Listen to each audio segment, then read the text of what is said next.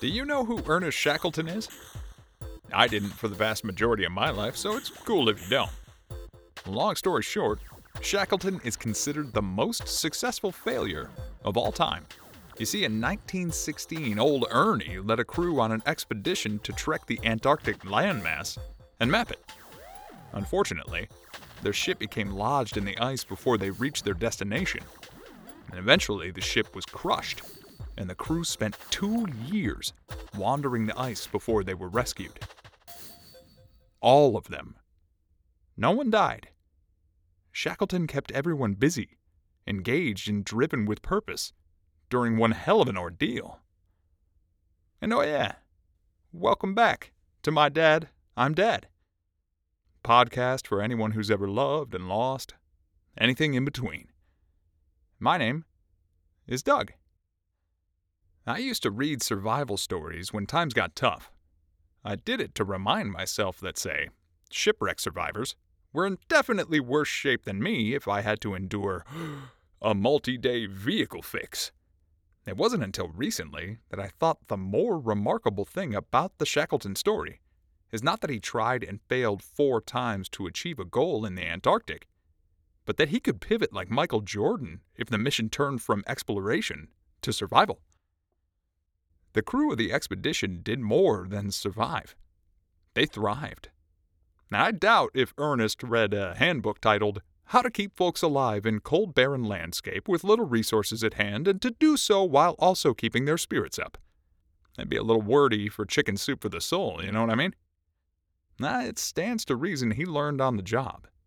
And he did it so well that many of those same crew members signed up for future expeditions with Shackleton. This week, I talked with Brandon Pennington, the host of Wildlife Podcast. Wildlife is a show that exists to shed light on difficult or traumatic experiences in people's lives, with the chief goal of spreading empathy and awareness about things often whispered shamefully when they should be talked about openly.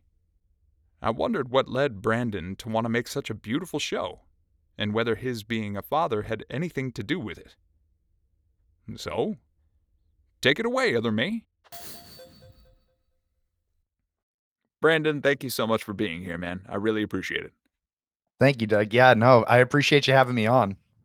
Listen, man, yours was one of the first podcasts that I really connected with when I started getting into the podcast game. And for those out there that are unfamiliar, when you're launching a podcast, one of the first kind of pieces of advice that you come across is to hey, post this out there on random, let's say, Facebook groups or Reddit threads and see if somebody will kind of glean onto it. And I did that. And, you get some people that are willing to engage, and you get some people that are just like, "That's cool," but they don't necessarily check in. And when I saw your podcast and I kinda had a feeling about what it was, striving to achieve before I even listened to it, I was like, "Oh, this is great. I'm definitely gonna click into it." But when I listened to that first episode of Wildlife, I was like, "Whoa, this guy is doing what I'm trying to do with my show, but for everyone." And to really kind of give credence to anyone and everyone's experience. Can you talk about what led you to Wildlife and why you're so passionate about making that show? And what led me to making Wildlife, it's a super long story, but basically last November I had a surgery which was supposed to be routine surgery on my ear. I had what's called a cholesteatoma in my ear, and it was causing some hearing issues. So I wanted to get it taken care of right away. Have always kind of had problems with my ears. So I went in to get the surgery, and when I woke up, they were supposed to just take it out, and he was like, "You're gonna be able to hear 80% better than you did before." So I was like, "Man, this is gonna be great. My quality of life is gonna change." And when I woke up, I couldn't even open my eyes. I was so dizzy. And they had to keep putting me back to sleep. And then I remember the doctor coming in and saying that there was nothing that they could do for that ear, that the cholesteatoma had completely taken over and destroyed all the inner mechanisms of that ear, and that I would be deaf in my left ear for the rest of my life. And so this cholesteatoma, it's kind of like it's a non-cancerous tumor, right? Basically, my ears don't drain like normal normal people's ears. So the cholesteatoma just kept building, building, building. The infection came, destroyed the inner workings of my ear, but this mass had also been growing on my balance canal for what the doctor said seemed like 20 years. So when they took that off, it completely threw me off. Like I couldn't walk by myself for probably about a week and a half. I couldn't drive for a month. I was just coming to terms with the fact that I was just going to be deaf in that left ear for the rest of my life, and I laid in bed and I was texting people and, obviously I had my wife. I don't want to say I didn't have a great support system, but it was hard for people to understand what I was going through specifically, right? Like you could hold your hand over your left ear and be like, yeah, like you just can't hear out of it anymore. But it really was like the rewiring of my brain completely. I mean, the biggest thing about that was like you would think that because I was deaf in my left ear, noise wouldn't be an issue for me. But it was actually noise and loudness and was really what set me off. It really messed with my brain because I mean, you think about it, like you hear in stereo. I was hearing in mono, right? So the way things come off the wall, if somebody's talking to you downstairs, comes off the wall, you're able to locate that and say, somebody's talking to me downstairs. I wasn't able to do that if you were talking to me in the same room, right? For a while, because it was just, like I said, my brain was being rewired at that point. And there's a lot of self pity, a lot of, a lot of cry sessions on the bed alone, but I was really just like, "Man, I wish I had somebody to understand fully what I'm going through right now." And then, just kinda sitting there in my own self-pity, I started thinking about my own life. "Man, I really wish that somebody, understood this that happened to me or that happened to me. I wish I had somebody." When we hear success stories from people, it's always, yeah, I had a bad childhood. My dad wasn't there, or, my mom was this, but I'm CEO of this company now. And that's not an obtainable goal for most of us, right? And I don't think it should be. So really, I was like, I want to talk to somebody who has been through that and share the, stories of people who have been through something and maybe aren't the CEO, maybe they're the janitor, and they're just getting by, and that's okay. Like they have moved on from this event. They have found the light at the end of the tunnel. And to me, that's way more inspiring than, yeah, I'm, an astronaut now or whatever that might be. So Oh, wow. That's just you know, I've been talking to Brandon now for a couple of weeks, and we're just constantly exchanging text messages, but this is one of the first times I've been able to talk to you on a very long form format, and hearing that, it just, like, it feels so akin to what I'm trying to do. Like, can I talk to somebody because that's the best medicine for yeah, me. Can I talk to somebody who knows that life may change irrevocably in the blink of an eye, but that there's always a way to move forward? It's not pretty, it's not ideal, it's not a Disney magical kind of like, beautiful experience, but there may be a way for us to just all work through it together, and, I completely agree, like what you said there, the tale of the janitor is a lot of times more fascinating to me than the buttoned up, sure. And it's not to take away from, anybody's story, right? I'm not saying that like, I don't want the CEO's, story. I just think it's more relatable if it's everyday people. That's kind of, as lame as it sounds, the tagline for the show. Like everybody you meet has a story. Whether that's the person you sit next to every day in a cubicle, or the barista that you get your coffee from every day, or the lady that is at the gas station. I just think having a greater empathy towards your fellow man, and just kind of saying, I mean, every story that I've shared so far in the podcast could be your next door neighbor. Maybe next time smile at him, maybe next time cut him some slack if you've forgot to do something, it's I think that's what we need more of in the world. I couldn't agree more, and I thank you so much for what you do, and the light that you've shed on so many of the different stories that I've heard. It's just every single episode, I can see a version of myself there, or I can see somebody else who I've just observed passing by. I reflect on maybe sometimes where I wasn't the best person. It's not that it's a negative experience for me. On the contrary, it inspires me every single day to try to be just a decent human being when I'm out and about in the world. Not that I do that a lot these days because I'm, home with Max a lot, but Definitely. try to understand that the vast majority of human beings out there are just trying to exist in the world and survive and thrive as best that they can. And your show really sheds a light on that. And I just thank you so much for what you do. Definitely, man. I mean, it's an honor to do this. It's an honor every time I release an episode. I mean, I tell all my guests like this is your story. I am but a vessel to release this to potentially help somebody. And that's kind of what I really wanted to do with this is to help people as much as I could. And kind of going back on your comments earlier, when I started doing this, when you make like a season of a show like this, it's a lot of hours. It's a lot of grind. It's a lot of interviewing people. And when I first started doing this, I was probably 2 weeks straight of I would work full time. I would come home at night, Tuesday to Thursday, and I would just interview people until 10 o'clock at night. And my wife was like, I would get off these calls and she would be like, I really want to make sure you're taking care of yourself, mentally, like, because a lot of what we talk about in the show is, death. I mean, it's this terrible thing that's happened. It's a lot of depressing things. And for me, it was therapeutic talking to these people because they understood what trauma was like. And your trauma doesn't have to match up exactly to somebody else. Going to, my first episode, Samantha, her grandpa was killed by her dad. That has not happened to me, thankfully.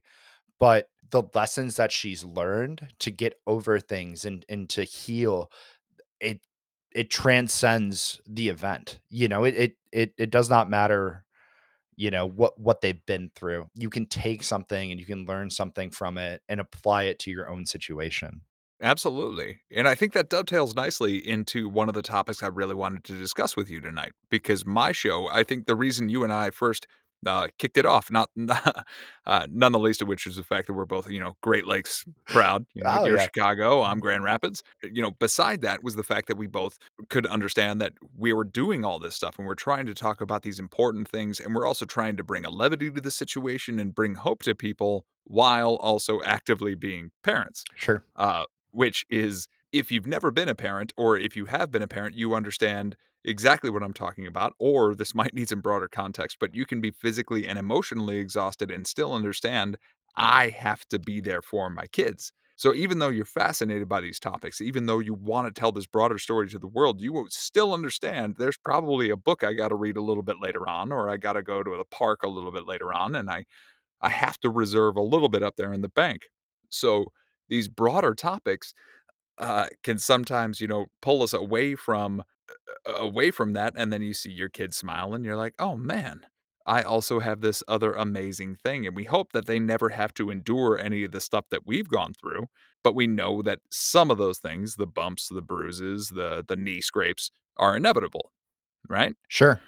Absolutely. And one of the things I was super fascinated to talk to you about was the fact that you said your eldest is now in 1st grade and your youngest is now in preschool. That is true. Yes.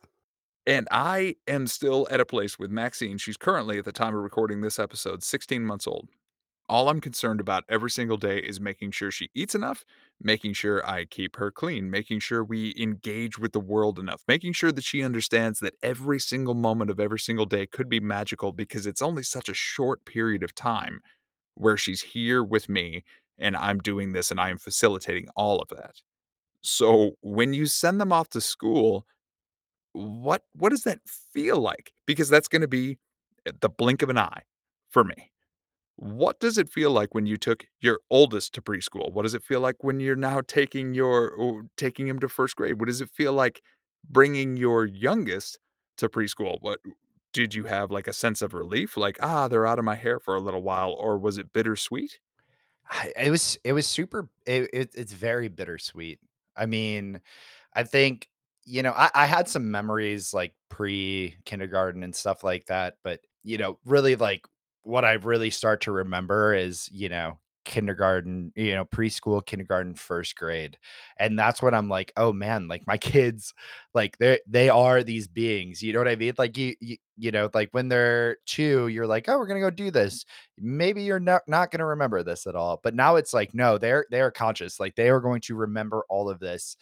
It was weird to me to because I feel like I feel like I'm still mentally pretty close to 1st grade, right? I'm like, I know, I remember what happened in there, and then now, like, having, like, my son come home and say, "Hey, we made Play-Doh today in science class," it's really bizarre, and it's like they're starting to become their own people now, not that they weren't before, but when you before school, you kinda control everything, and you're like, I mean, and it's nice, it's something that, like, I don't think a lot of people appreciate until it's gone, but, before your kids are in school, you are their best friend, you are their teacher, you are everything to them, and now that my kids are out of that, they're in school, they have a life outside of me now, and it's kind of a really weird thing to try to juggle with. No, I get it, I get it. I was just actually thinking like, man, because one of the reasons I've designed the 2nd season of this show to include conversations with people like you is because I can't ask my dad about these things. I can't ask my dad like, "Hey, man, do you remember what it was like to be in 1st grade?" And I'm sure he did. Sure. He never shared it with me because by the time I can cognitively remember, I was already growing up. But I still, to this day, I still envision a world in which he could be holding her hand as he's just, like, walking her along in the park or something along those lines. And that Play-Doh example you hit me with, I can see that like it was yesterday.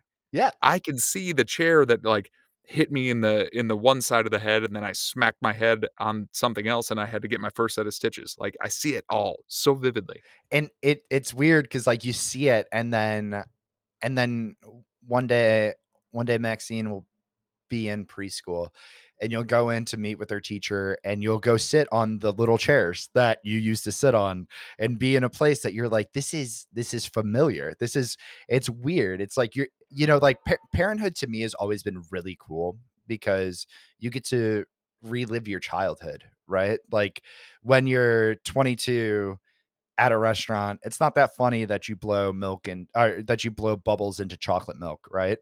But when you have a 2-year-old there with you and it's your 2-year-old and you blow bubbles into chocolate milk and they blow bubbles into chocolate milk and you're like, "Oh my god, this is amazing," right? This is so funny. Like it brings like an additional spark into your life as well.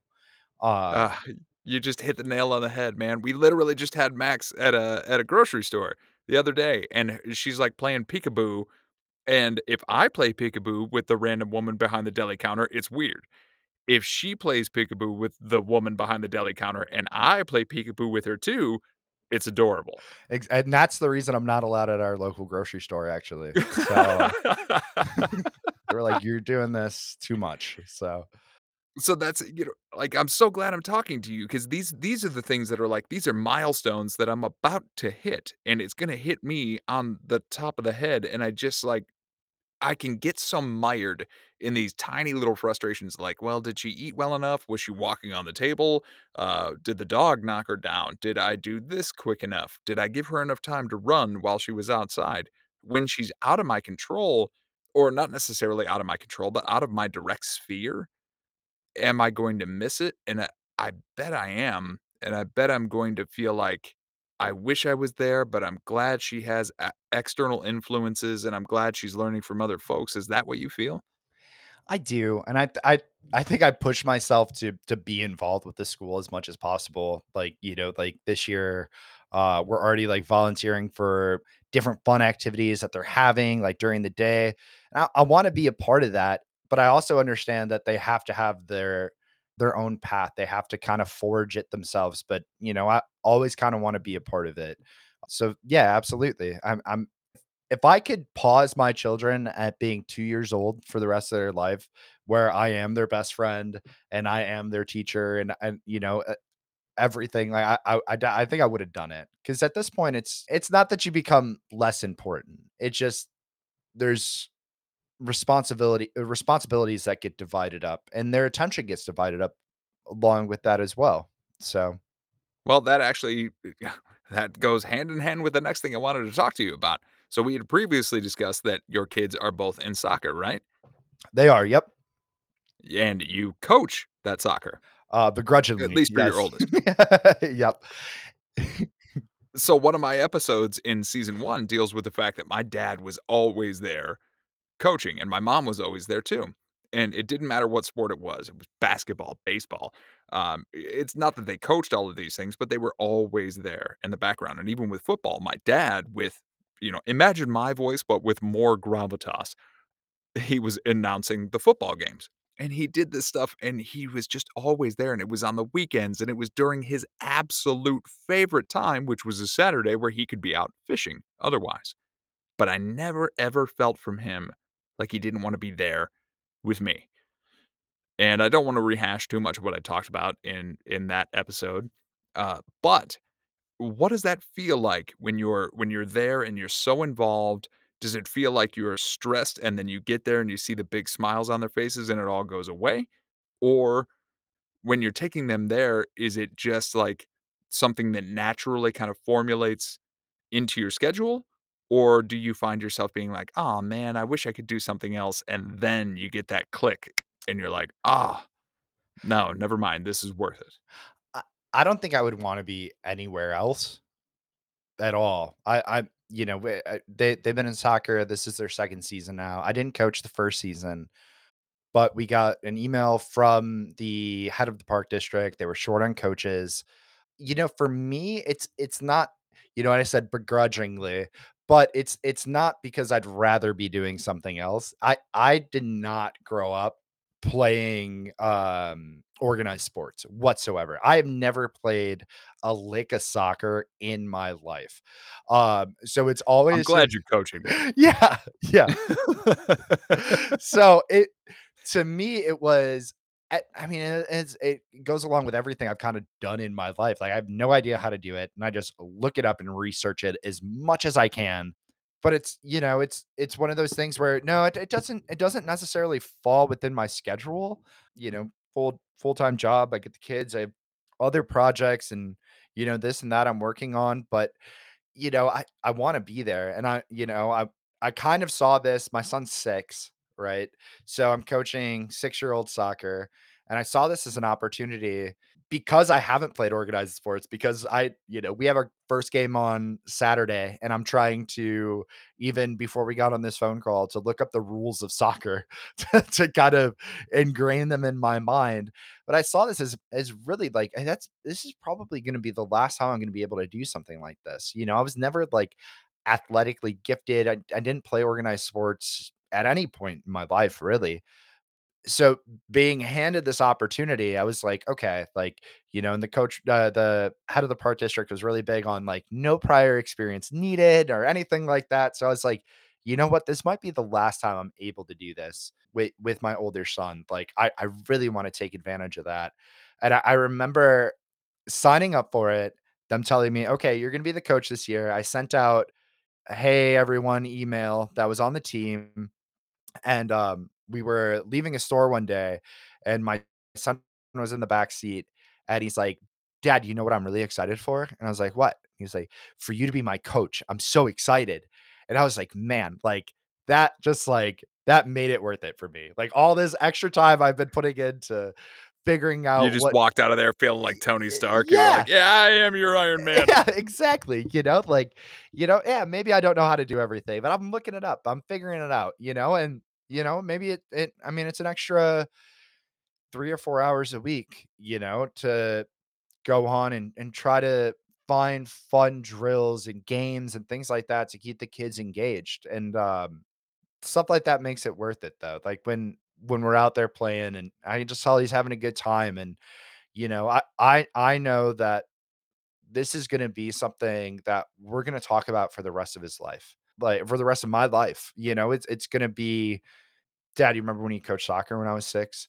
Remember when I scored that goal when you were our coach? Remember when I did this when you were our coach? Remember when So it's just that memory that I just and it kind of goes back to what I was saying before. I just want to be there. I don't have to be, you know, I think kids, a lot of times they lose perspective that, it's two people that lost their dad, we're unfortunately granted with, but they lose perspective of what's important. But I think they'll appreciate this at some point in their No, life. I wanna give you all the credit in the world right now because your motivation that you're talking about there, and the way you're talking about handling that responsibility and that experience is all the purest sort of motivation and the purest way that I can imagine engaging with a child that is 6 years old that I've ever heard, outside of my own personal experience. I don't know if my dad had experience coaching soccer. I don't know if my dad ever played soccer. I don't care.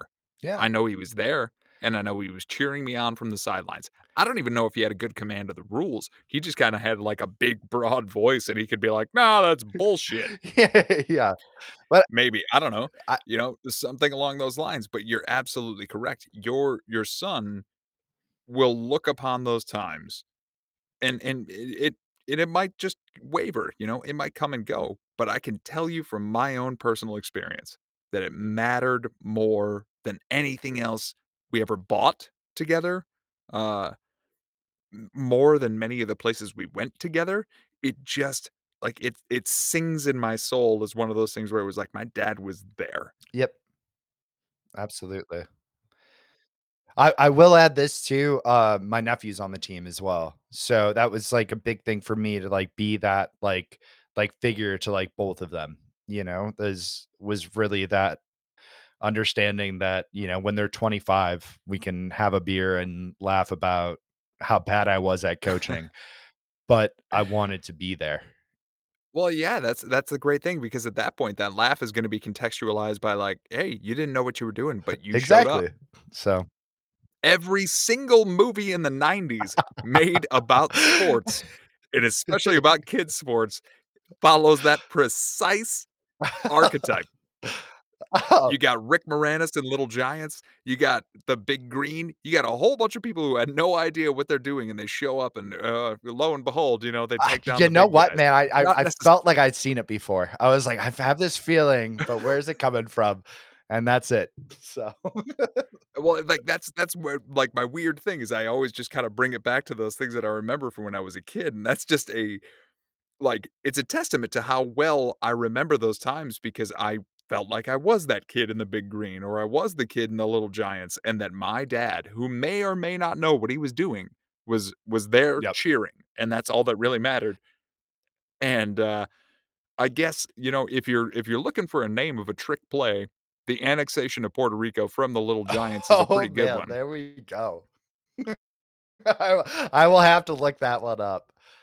I don't know if my dad knew what he was doing, it doesn't apply to just soccer, right? Like, I don't know what I'm doing half the time, and I think becoming a parent makes you appreciate your parents more, right? Because you realize, "Oh, they were just human. They probably didn't understand what was happening. They didn't know what they were doing." I don't know. I didn't know how to make a Halloween costume before my kids were born. You know what I mean? I didn't know how to do, you know, create a projector in the living room until my kids were born. It's all that, like, you don't have to know how to do something perfectly in order to just show up and try your hardest. And I think that's something that now looking back on my dad or, my mom, and I think as a kid you take that for granted or you don't fully understand it, right? You're like, "Oh, they should just know what to do." It's like, no, they really didn't, and that's okay. Yeah, I literally this past week because I always find myself in, like, the weird 5 minutes where, like, Maxine's 16 months old, and occasionally she will just be, like, playing by herself, and it's great. I'll, like, sit on the other side of the half wall and just kinda, like, peek my head over there every now and again and just look, and she'll, like, grab her stuffed whatever, stuffed Sonic or whatever, and just be playing with it and, like, babbling at it, and in those moments, I kinda just, like, peel myself back to where I was when I was that age, or a little bit advanced, maybe around your eldest son's age, maybe 6. And I truly believe our parents were wizards. They were magicians because they could turn what to them is an average Friday. I went to work today. I have responsibilities today. I got to do this. And the combined effort of years of experience and knowledge led them to be like, I'm going to crack open this plastic box that contains a plastic thing that has this weird tape on it after I give you, a disc of food, a Yep. pizza. And for us kids, that was the most wonderful, magical, ethereal experience Yep. possible. And it was because our parents decided, "Hey, let's not let them know that we've had a week. Let's let them understand that this is their special magical time where they can formulate a bond with one another, or they can formulate a bond with this thing." And for at least the time that they're a child, they can feel like real magic exists in the world, not knowing that in 20, 30 years, if they decided to be parents, that that magic would be passed on to them. Absolutely. Maybe we are as parents wizards in a way. I mean, my kids are obsessed with Harry Potter, and oh Oh, yeah, are yeah, they? yeah, absolutely. And I do magic tricks, and they're all if I mean, if you're an adult, they're stupid magic tricks, but it just things that like completely blow their mind, or they'll say, "How did you do that so quick, Dad?" "Oh, it was my magic." I tell them that all the time. I mean, my youngest son, Bo, before he goes to sleep, he's like, "Dad, I'm scared." And I was like, I tell him all the time, "Well, Dad put a protection spell around the house, so like you don't have to worry about anybody getting in, right?" Like, and so it's cool that you kind of phrased it like that, because it's kind of I think my kids really think I am magic because of the way I kind of Oh, do different things, 100%. so My dad always he watched movies with us a lot, which is why, I'm most often if I guest on another podcast, it's a movie yeah. podcast because I could just talk about it all day. We'd watch Star Wars, and he would be like, "I'm a Jedi, and I know some of the tricks, but I just haven't done it in a long Yeah. time." And he would take a just a standard balloon out of the closet, and he would blow it up, and he'd put it in his hand. And what he'd do is he'd vibrate his hand so fast that the balloon would jump from his fingers, but to us, it looked like it was Yeah. levitating. And we thought it was the most amazing thing in the world. Or he could tell us a story about a friend of his that had a tattoo of a mermaid and he could make the mermaid dance. And like, we didn't understand. It was just this guy flexing his muscles, but like that mermaid was dancing in our Yep. minds. And it's these types of things where, like, my mom actually read us the stories. My mom is just a saint. She'd rub Vicks Vapo Rub on her chest every night, and she'd read me books, and that's part of the reason I'm obsessed with stories and why I have a bone for empathy in my body in Yep. the first place. But dad, he didn't do that. What he could do, though, was speak in a voice very much like mine and be like, "No, there's this. It's over there." And you're like, "Oh, he said it, so it's gotta be true." Yep. And it made the world broader, it made the world bigger, it made the world make sense in that none of it had to make Absolutely. sense, and I appreciate that to Yeah. this day. Having a kid allows you to relive your childhood, but also having a kid allows you to kind of experience magic again. You know what I mean? Experience these like things that you kind of put to the side as you become an adult, right? Like you think about that more. We have this like I, trick where, I'll always like pull my kids love quarter machines, like at the grocery store where I play peekaboo. They love the quarter machines. So every time we go in there, I try to have quarters on me, to pull out of their ears, and then they're able to get something out of the quarter machine. And then the times where maybe I only have one quarter, so I don't, I'm not gonna just give one kid a quarter and not the other kid, or, you know, cash is a dying thing. So it's like, sometimes I don't have the Right. quarters. And as we're walking in, they're like, "Oh, can we do the quarter thing?" I'm like, "No, we don't have quarters." And they're like, "Well, check my ears. I probably have quarters in my ears. Check my ears, Dad. Check my ears. Check my ears." And it's just, I don't know. Like I said, just being a dad and having kids, it just kind of allows you to experience that magic a little bit. Now, in all the conversation that we've been having this entire time, all I've been able to really focus on, or all I've really focused on, is the fact that you're dedicated. You're there. You're able to, like, manage whatever frustrations may be existing around being a parent while just understanding, like, this is what it takes to be a parent. Because that's what I try to focus on all that time, is that magic. Like, there's only such a finite amount of time when you're a kid where you get to believe that magic is real, and then you do it again when you're an adult, if you have a kid or if you don't, just so long as you have that Sure. mind for it. But your eldest son, has a condition known as, muscle hypotonia, That is correct? correct. Yep. And you seem like the type of person who's not letting any of that get in the way of his life. Can you talk at all about the way that you go about accommodating that and trying to facilitate the rest of his life so that he doesn't ever feel like that's a hindrance to him? So it took us a little while to get a diagnosis. And even the fact that we have a muscle hypotonia diagnosis is this is like the cruelest joke of all. It's actually not a diagnosis. So muscle hypotonia is saying somebody has muscle hypotonia is like saying somebody has a runny nose. Right? Well, there's an underlying cause to that. He has the flu or he has the cold, right? So we haven't gotten our full diagnosis yet, but but he has been diagnosed with muscle hypotonia. So that's kind of something we're still, even at age 6, still trying to go through the motions of figuring out. Like we have and now we've kind of exhausted a lot of options to where now we're going to see like special specialists that take a year because they have a wait list to get in. But I mean, we started noticing it when he was about 6 months old. I mean, he couldn't sit up by himself. You know, cognitively he was there, and then we took him in for a checkup. We had moved into a new house, so we got a new doctor, or a pediatrician rather. She was immediately concerned. She was like, he's his muscles are not working. He's not sitting up. He's not doing this. He's not doing that." And she said, we recommend you go to physical therapy right away. So at like 7 months until today, really, he's been in physical therapy 2 to 3 times a week. And because we didn't have a diagnosis, we didn't know what was going on. So we never really made an excuse to say, well, he has this thing. I guess we'll let him develop at his own pace. I mean, when when he didn't walk until he was 2 independently.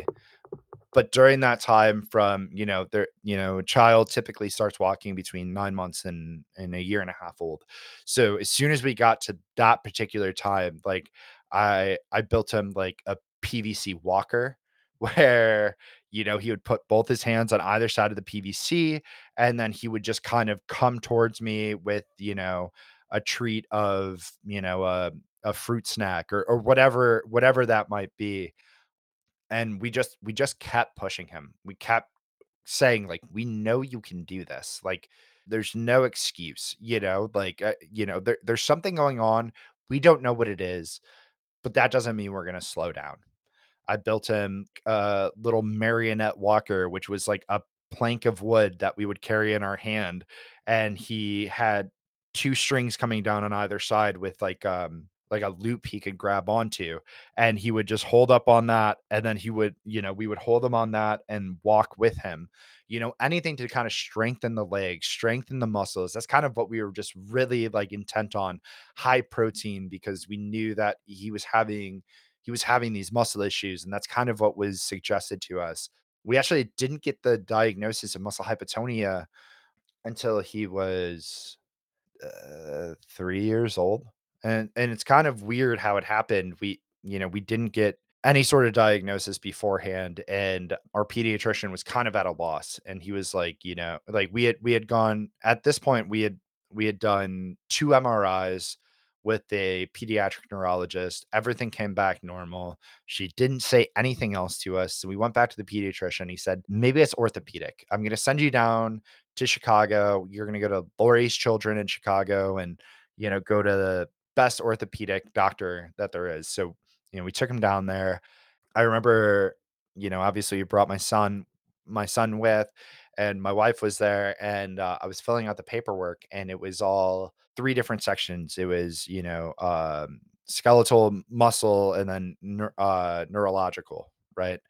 And, you had to check off the symptoms that that person had, and I kept checking off the neurological, right? I was like, "Oh, man, this is like, he has this, has this," and I was like, before we even went into the appointment, after filling out that paperwork, I was like, "I don't think this is orthopedic at all." So we went in to see the orthopedic, doctor, and 5 minutes in, he was like, "This is not orthopedic at all. This is neurological. There has to be something." And we were like, "Well, we saw the neurologist 2 times already. Like, what is going on?" And he was like, "I would just recommend you go see the neurologist again." So we left there just feeling completely defeated at this point. Like, we have tried everything. So on the way back home, I called the neurologist's office and I was like, "Hey, we'd like to set up another appointment for my son Baron." The receptionist said, "Is this for his muscle hypotonia?" And that's the first time I ever heard that word. And I was like, "His what?" And she said, "His muscle hypotonia."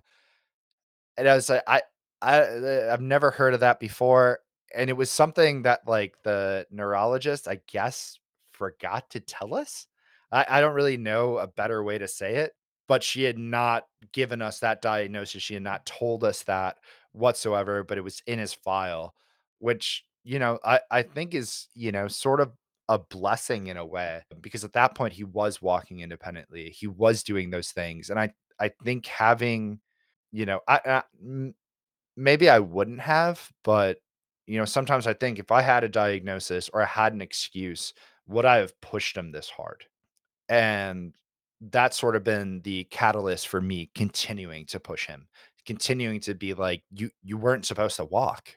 Like, now like, you're walking, you're doing all of these things independently. Like, we are going to push you. Like, we're going to push you hard, still love you, still be loving, obviously, but there's gonna be no excuse why you can't go up the stairs by yourself. There's gonna be no excuse why you can't walk when we're at the store. There's gonna be no excuse for this and that's kind of having that realization of being like, would we have pushed you this hard had we had known about this? Kind of made me think, and even having the diagnosis at that point, I was like, I am going to continue pushing him as hard as I can for his own good. Well, it sounds to me like you 2 are wizards.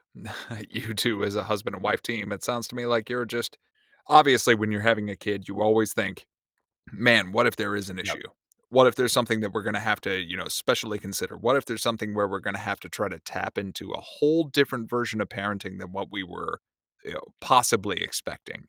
It's just so inspirational to me to hear that and the way that you're providing for him the best life possible. He's in Yep. soccer. And the soccer game that I see in my mind is very much like in the movie The Santa Claus, where there's just kids kicking a ball around and, maybe one of them gets Yeah. it in the net. Great. Uh, but it's just extremely inspirational. It seems to me that your particular mindset of understanding that these difficulties that may arise, these things that are I don't even mean to say may, they will. Wild things will happen. And whether or not you can purposefully move forward is indicative of who you are and what type of spirit you possess, and it sounds to me like you're instilling that in not only your one son, but both of your boys, and I applaud you, Thank you. sir. I I try to live by the mantra, it's not as much about what comes our way as it is how we react, right? Yeah, I So funny enough, I needed to hear that. Will you be my dad? anytime, Doug, anytime. Well, I really Brandon, I thank you so much for all your time and just this wonderful conversation about parenthood.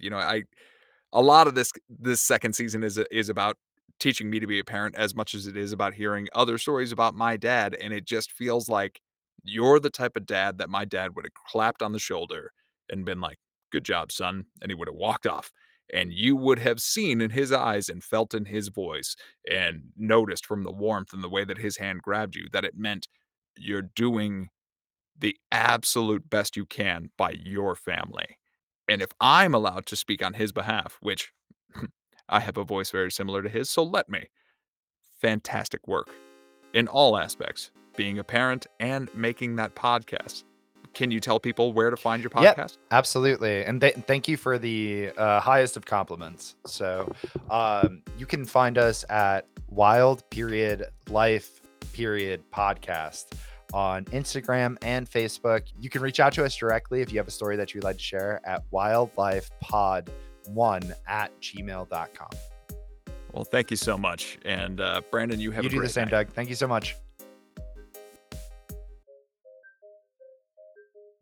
Now, it's important to note that Shackleton didn't go out into the world and tout his ability to be a leader. Instead, he cared desperately for the people around him and allowed that care to guide his actions. Brandon cares desperately for his family and for anyone with a story to tell, and I mean anyone. In fact, the moment we stopped recording, he asked if he could come on again sometime in the future to talk more about his younger son, Bo. So, Bo, if you're older someday and listening to this, know that your dad loves you very, very much. Thank you for listening to this week's episode of My Dad, I'm Dad. New episodes come out weekly on Mondays during the season cycle. If you like what you heard, you can follow along with us over on social media. We have a Facebook and Instagram at MDIDpod. You can also send us an email if you have anything you'd like to say, or if you'd like to be a guest on the show, mdidpodcast@gmail.com. Thank you as always to Andy Bird for the use of the music in this show. And here's some Wally wisdom to close out the week. If it was apparent that you were trying something and really feeling a groove and giving it your damnedest, Dad would always hit you with this. Now you're styling, baby. Huh? I bet you are. We'll see you next time, folks.